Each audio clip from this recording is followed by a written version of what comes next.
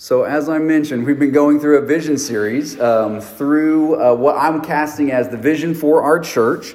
What I'm saying is what we need to be doing, what our goal needs to be, and how we accomplish that goal. Our vision, if you can remember, does anybody know what our vision is? Would anybody want to put themselves on the spot and say that little simple line that we've mentioned each week? I think I heard it out there. Becoming more like Jesus together.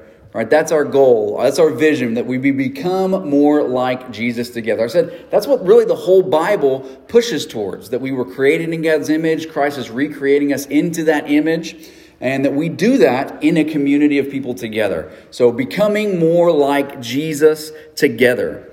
And we said that we do that through three core values that we're going to have as a church. That first core value is the Word. We're going to allow the Word to shape us. We become more like Jesus together through His Word. Remember, that's the tool. His Word is the tool through which God shapes us into His image, specifically to the image of His Son. Second, we saw that we become more like Jesus together through His community, in His community. And when we say in His community, we're not talking about like our town or our area. We're saying the people of God. When God saves us, He saves us into a group of people, into the church, and therefore we are to treat one another in certain ways, and one of those ways is to help one another grow. We love one another, forgive one another, bear with one another, teach one another. We help each other become more like Jesus together. And then today, we're going to see that we become like Jesus through His Word, in His community, and finally for His mission. For His mission. If we sat down and said, what is God doing in the world? If we sat down and examined, what is it that God is doing in the world? I would say that He is in the process of creating a people, redeeming a people that reflect His image for His glory. He's in the process of redeeming a people that reflect His image for His glory. That's what God is in the process of doing. Therefore, that should be our mission as well. So in our sermon today, we're going to look at three sets of twos. We're going to say two missions, two tasks, and two places. So we're going to look at two missions, two tasks, and then two places. So let's start off with those two missions. First, the mission of God. As you read through Scripture, you see time and time again what God's mission is, and that is His glory throughout the whole earth. Remember, when He created us, as we've looked at each week we've looked at that Genesis passage, that when He created us in His image. He made us to look like Him, reflect His image. And then right after He says, let us make man in our image, male and female He created them. Then He says, let them fill the earth and subdue it. Multiply, fill the earth and subdue it. So right from the very start, God says to us, be like me and go take my image, my likeness, and spread it throughout the whole earth. As we reflect who God is in the whole earth, we're reflecting His image. That's what God is doing, filling the earth with the people that reflect His image. But as we've mentioned, we messed that up pretty quickly. We messed that up within the first few chapters of the Bible, actually. And then after Genesis 3, after we sinned and rebelled against God, the rest of the Bible is that process of us being remade into the image of Christ. Throughout the whole Old Testament, whether it's the law and the prophets, whether it's the kings that were set in place to show us, give us guidance, whether it's the prophets who preached to us, it was God recreating His people, promising a Messiah that would come to make things right. And we know that Messiah was Jesus. And when Jesus steps onto the scene, He's that perfect image of God, that perfect imprint of God's nature, the one who upholds the universe by the power of His Word, as Hebrews says. And then, at the end of Jesus' life, after He died a sacrificial death, rose from the grave, He created a people through that process. A people who would reflect His image. And as we read through the New Testament, the Apostle Paul and the other writers in the New Testament start to speak of the fact that we're being recreated into the image of God. Whether that's in Colossians, whether it's in 1 Corinthians, we're being remade into God's image, recreated into the image of Christ. And then Romans 8 comes to say, those who He foreknew, He also predestined to be conformed to the image of His Son. The mountain peak of the New Testament, Romans 8, talks about how we were created actually being recreated, formed into the image of the Son of God. So that is God's mission, that he would create a people that would reflect his image for his glory. That's what God is all about. And we might say, man, this is just all about God. Would that not be a selfish goal? Is that a selfish goal of God, that he would just create people just to get glory and to get praise and honor? Is that selfish? Well, I think it'd be easy to think that, and it might be easy for us to think that. But I would argue a few points against that. One of those is this. Man, what an honor that the ultimate being in all of the universe would create you in his image. That's an honor. How else would you have God create us? What other purpose could we be created for that would be a higher calling, that would be more noble, that would be more honorable to us than to be created in his image? It's an honor that we were created in his image to reflect his glory. Second, what an honor that we would be created in such a way that we could bless the creator of the universe. Have you ever thought about that? The actions that you take, you small creature on a speck of dust in the universe, an action that you can take can bless the almighty creator. You can impact him. That's an amazing gift, that you would be able to praise, worship, obey him in such a way that he would be blessed by you. There's probably a lot of people in this world that could care less about what you think and what you feel. If you gave them a compliment, it would mean nothing to them. If you did something in their honor, it would mean nothing to them. But the Lord of the universe has linked himself to you in such a way that your actions bless him and your actions reflect him.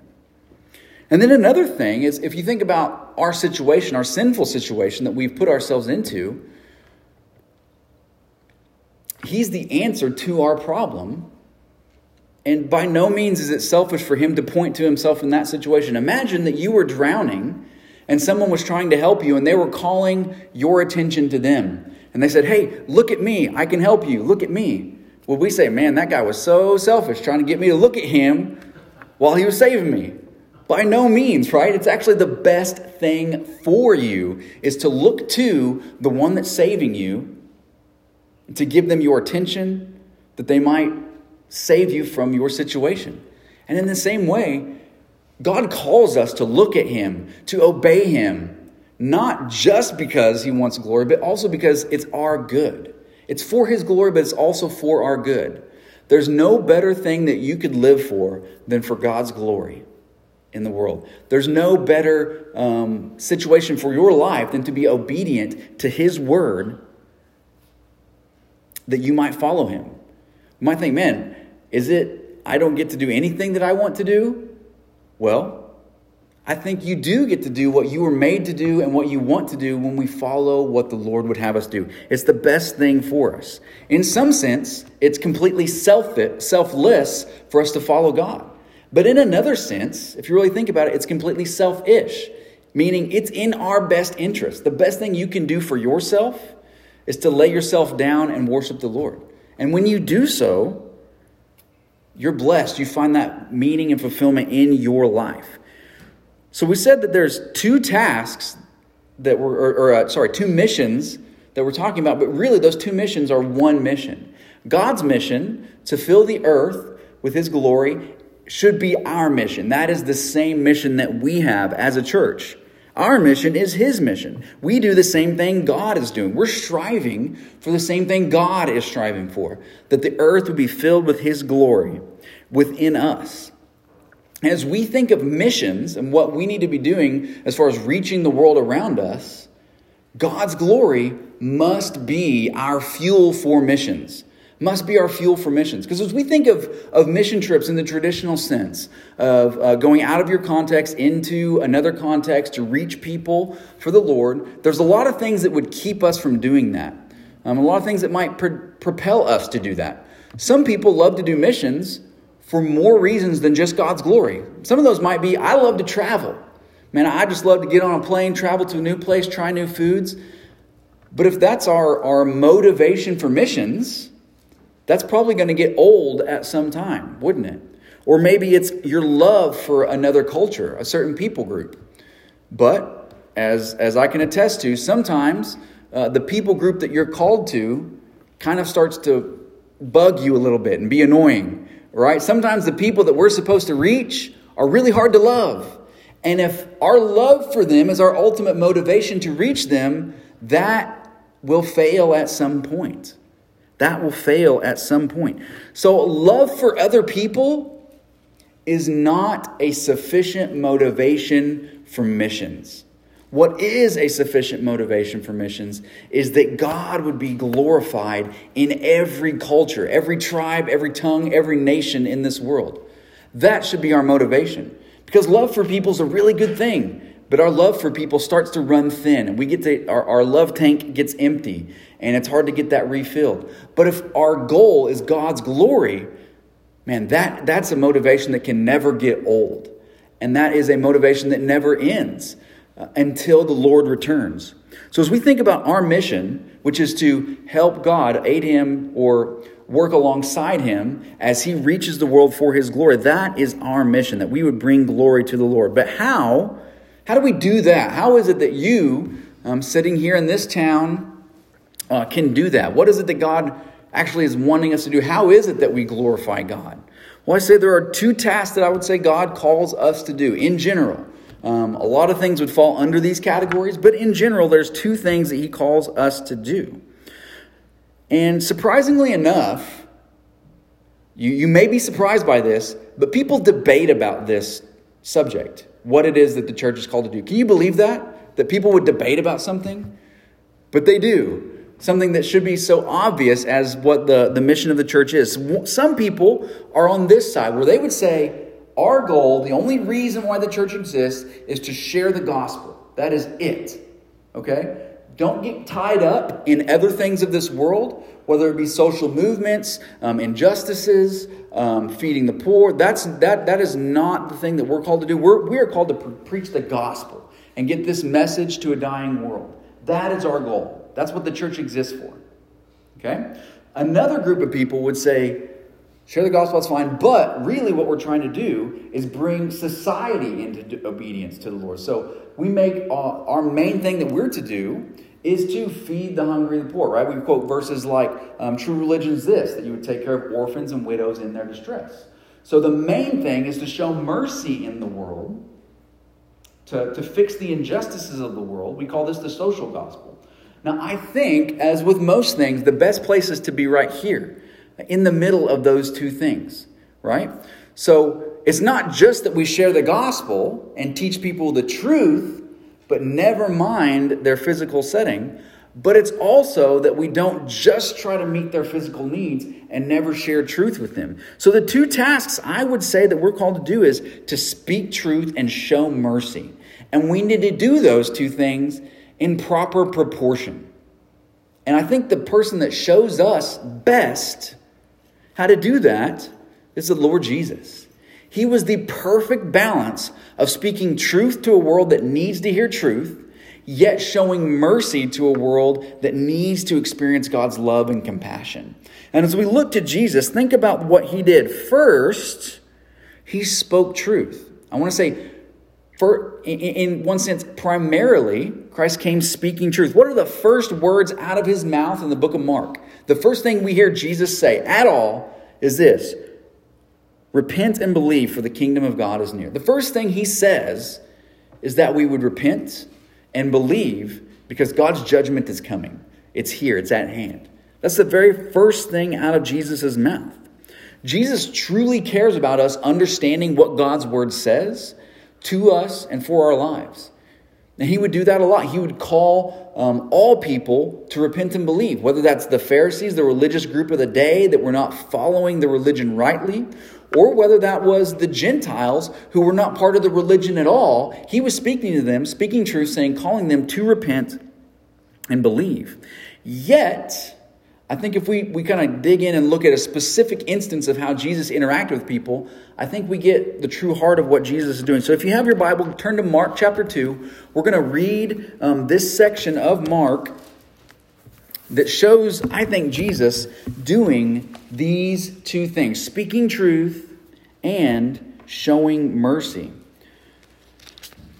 In the book of Mark chapter 2, we find the instance of Jesus healing the paralytic. This is going to be a very familiar story with you. I just want to read it so that you'll hear it, and then we'll talk about it a little bit. It says this, Mark chapter 2, beginning at verse 1, it says, "And when he returned to Capernaum, after some days, it was reported that he was at home.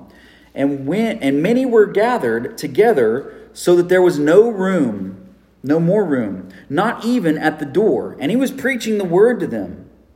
And they came, bringing to him a paralytic carried by 4 men. And when they could not get near him because of the crowd, they removed the roof above him. And when they had made an opening, they let down the bed on which the paralytic lay. And when Jesus saw their faith, he said to the paralytic, 'Son, your sins are forgiven.' Some of the scribes were sitting there, questioning in their hearts, 'Why does this man speak like this? He's blaspheming. Who can forgive sins but God alone?' And immediately Jesus, perceiving in his spirit what they thus questioned within themselves, he said to them, 'Why do you question these things in your hearts? Which is easier, to say to the paralytic, your sins are forgiven, or to say, rise and take up your bed and walk? But that you may know that the Son of Man has authority on earth to forgive sins, he said to the paralytic, I say to you, rise, pick up your bed and go home. And he rose and immediately picked up his bed and went out before them all. So that they were all amazed and glorified God, saying, we never saw anything like this. So notice what Jesus does in this story. A paralytic man is brought to him, laid before him as he's preaching God's word. And what does he say to the man? The first thing he says to him is, son, your sins are forgiven. So Jesus is able to look into this man's life and see his real problem is that he has a sin problem. Even deeper than his physical need that he has is a spiritual need. As horrible as it is to be paralyzed, worse to be caught up in sin and be punished for that sin, that rebellion against God. Notice Jesus doesn't necessarily Jesus is not linking the paralysis to the sin. He's not saying this dude's paralyzed because he's a sinner. Or it could be, it could not be. We don't know that. Jesus isn't saying paralyzed people are sinful people. But what he's saying is, he's not saying paralyzed people are paralyzed because of their sin. But he is saying everybody, deeper than the physical need of healing from paralysis, is the need to be forgiven of sins. That's what he does first in his life. Forgives his sins. But yet something else is going on, right? He's teaching the religious people of that day who he is. He's not just some prophet who came speaking what God told him to speak. He's actually God himself in the flesh. And he says to the man, after they questioned him, who can say that sins are forgiven? Jesus says to the guy, which is easier, to say your sins are forgiven or get up and walk? I'll give you a hint. None of you get to say those two things, right? None of us can forgive sins against an almighty God, and none of us can say, hey, get up and walk to the paralytic just because we want to say that. But Jesus has the prerogative to do both because he is God. So he says, not only do I say your sins are forgiven, I also say get up and walk. And when the man got up and walked, that proved not only that Jesus can say, hey, get up and walk, but it also proves that he can say your sins are forgiven. So this story teaches us that there is a deeper need within us to be forgiven by sin, which is what Jesus speaks to first, but he doesn't leave the guy hanging.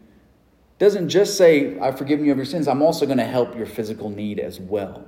So we need to try to find this balance that Jesus has in this passage and that he displays in the rest of his life. He speaks truth. I would even argue primarily he speaks truth. Yet he never lets that truth be unaccompanied by mercy, the mercy of God. So in this story, we see that the mercy that Jesus shows confirms the word of God. It confirmed what he said about sins. But it also, not only does mercy confirm the word of God, mercy shows the goodness of God. And so as we think about what our mission is as the church, we need to hold both of these things tightly. speaking truth and showing mercy. Speaking truth and showing mercy. And it's a dangerous thing to let go of either. To let go of one and hold on to the other. Because if we speak truth without mercy, that's going to cause hard hearts to the people around us. If your only goal is to speak truth and you never show mercy, that's going to harden people's hearts toward the truth. And it's going to come off as judgmental. While judging, there's times when judgment's good. There's a lot of times, most of the time, judgment's going to be bad for you to be doing. And if we come off just speaking truth without mercy, we're going to cause hard hearts in people. But if we do the other thing as well, if we only show mercy and never speak truth, we're going to create a soft head. I just said that because hard heart, soft head. It worked good together. But the point is this: you're going to get somebody who's not thinking rightly about their situation. They're going to only think that their physical need is the need that they need to have met, and they're never going to realize their spiritual need. So do you see how both things, speaking truth without mercy or showing mercy without truth, are both damning? They are both damning. Because if you only speak truth and never show mercy, that person's heart's going to be hard and they can't hear the truth you're sharing. On the other hand, if you're only showing mercy and you never speak truth, that person's going to think, okay, I'm good to go. My physical needs are met, but they don't know their true spiritual need. So it's dangerous for us to go social gospel, and it's dangerous for us to go just preach the gospel, right? We need to hold both of those tightly in our hands. One way to think of it, an example that I've heard used, is to think of a spear or an arrow. Typically a spear and arrow is shaped like a triangle, okay? The tip of that arrow or the tip of that spear is what initially pierces the target. But the flanges on the side are what allow that point of the arrow to go deeper into the target. And in the same way, I think primarily the tip of the spear for us is the gospel. It's the main thing that we should be sharing. Yet, as we show mercy through whether that's feeding the poor, helping the widow, building homes for folks, whatever that might be, that allows that truth of the gospel to sink deeper into the people we're sharing with. So primarily, we speak the gospel, but we should come alongside that, behind that, or even alongside that, to make sure that people feel that mercy as well. Because we're not just showing mercy to people to get them to believe the gospel. That's a good thing to do, right? We feed people. We fill their stomachs that we also might fill their hearts as well. But I think as well, when you show mercy, you're actually allowing people to experience God's love through you. As you feed a hungry person a meal, they get reminded, man, God does take care of me. He takes care of the sparrows, the lilies of the field, and He also takes care of His children. And you, as you feed somebody a meal, or you put clothing on their back, or a roof over their head, or whatever that might be, you are reminding them, God loves you. God's doing that through you as you show mercy. And as you speak truth, you're God's mouthpiece, speaking the truth that God wants those people to hear. So as you can see, those two things really sum up what it is that we do, or sum up how we accomplish that goal of glorifying God, that we would speak truth into this world. We're the only source of true truth in this world, the church is, and we're the only source of true mercy in this world. Mercy that's done for the sake of helping people understand truth and to experience God's love. Speak truth and show mercy. So we've seen those two missions that are one mission. We've seen these two tasks that allow us to accomplish that mission. Now we need to think about the two places that we do this. What are the two places that we do this mission, where we speak truth and show mercy? Well, the first place we do that's at home. And what I mean by home is this area, Commerce, the Miami area, Ottawa County, this area, the four-state area. This is the place where God has placed you. You were not born to the family you were born to for no reason. God orchestrated history in such a way that you might end up here. Maybe some of you are not happy about that. Maybe you're like, man, I want to get out of this place. But you are here for a reason. God put you here. Whether that's for a short time or your entire life, God put you in Commerce for a reason. God put you in your place for a reason. And everything that you do in this place can serve to accomplish God's mission. As we live here at home, we need to be participating in missional living, seeing your life as a mission. Everything that you do can serve to accomplish this mission of glorifying God. Whether that's in your job as you hang out at break time, or whenever that is, you're speaking truth to people and you're showing mercy to people. Sitting down and listening to a guy talk to you about how his marriage is really struggling, or offering to give a coworker a ride to work. Whatever that might be, you're showing God's goodness to that person. And as you do that, you're also speaking truth into their life as well. At your job, in your school. If you're a student at school, whether that's in high school, middle school, college, wherever you might be, you're in that place for a reason. God put you there that you might speak truth to your classmates and show them God's goodness through showing them mercy. In your family, don't neglect, your family is the primary place God has put you for ministry. Right? My primary place of ministry as a pastor is actually my home first, then my church. God put you in your family, and you accomplish God's mission through seeing your role in your family as a mission. I have a book that I actually gave out during Mother's Day. It's called Missional Motherhood. And it's just the concept of saying, hey, look at motherhood as a mission trip to your family. And I think that's a good attitude to have in anything that we do. You're on a mission trip to your family at every moment. And if you're like me, maybe this is particular to a pastor, but I don't think it is. There's times when I turn my spiritual life on really high when I'm at work, when I'm doing this kind of thing. But when I get home, it's like, okay, now I can turn things off and just relax. I actually need to be turning things up even higher when I'm at home as far as being a Christian leader and a discipler. That's the place where I need to be making disciples the most, is in my home. And we need to have that same kind of attitude. Wherever you are on a mission trip. You are living missionally, speaking truth in your context and showing mercy in your context. So we do that here at home in Commerce. And we got lots of ways that we do that as a church already. And tons of opportunities for us to do that in other ways as well. But we're speaking truth and showing mercy at home. But we also need to do that away as well. So we got a home game here as we speak truth and show mercy. We also have an away game that we play as well. We go to the ends of the earth. When Jesus gave the Great Commission, he said, go make disciples of all nations. He said in Acts 1:8 that you're going to be my witnesses to the ends of the earth. That is part of your mission. That is part of your mission. And you might think, man, well, there's no way that I can take time off work to go on a mission trip. There's no way that I can physically make that trip to another country. As we had those missionaries that were here last week or the week before.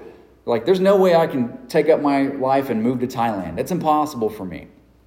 But the beauty is that the church is a team. The church is a team. And each member of a team always has a role to play. Now, sometimes our role might be praying for overseas missions. So that's what we do on Wednesday mornings in our adult prayer meeting. We sit down, we pray, and we have a people group every week that we pray for. I get it from a website of people groups that are unreached. We pray for a people group. Sometimes your role in reaching the nations would be simply to pray for them.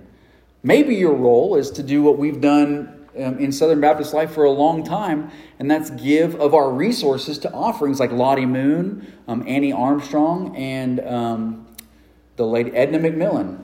Those are international missions, North American missions, and state missions. You can give that way too. And so as you give, every dollar that you give during those offerings goes to support missions throughout the world. So we should pray and we should give. But I want to challenge this church to go as well. That we as a church would be intentional over the coming years to say, we're going to be intentional about helping this people group come to know the Lord Jesus. As we mentioned before, there are unreached people groups in this world. What I mean by unreached is it's a group of people who less than 2% of that people know about Jesus. Less than 2% of those people know about Jesus. How amazing would it be for us as a church to say, you know what, we're going to pray about it. We're going to find a people group within this world that we're going to adopt to say, hey, we're going to take this name off of the unreached people group list. That would be an amazing thing for our church to do, a goal for our church to say, hey, let's live missionally at home, but let's also be intentional about reaching the ends of the earth as well. That we might take the truth that we've received here and spread that throughout the whole world, that God may be honored and glorified. So as we as a church, as we set out in whatever we do, whether that's Sunday morning, Sunday night in a community group, on Wednesday nights as we serve students back here, whether we're at work, we need to remember, let's have this vision in front of us at all times to say, what are we doing as a church? What's the purpose of us existing here in Commerce, America? It's that we would become more like Jesus together. And that we would do that by submitting ourselves to His Word, that we might be transformed into His Son. That we would do that within a community of people who are involved in one another's lives, helping each other become more like Jesus.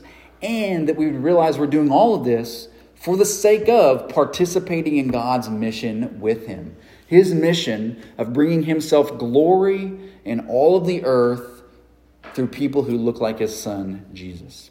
That is the vision that we need to have in our hearts, the thing that guides us as we make decisions as a church, with our finances, with our time, with our resources, that we would be, every decision that we make would lead to us becoming more like Jesus in a group together through His Word, in His community, and for His mission.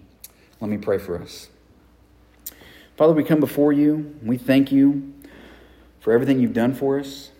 God, we thank You that You allow us to partner with You in Your mission to reach the world.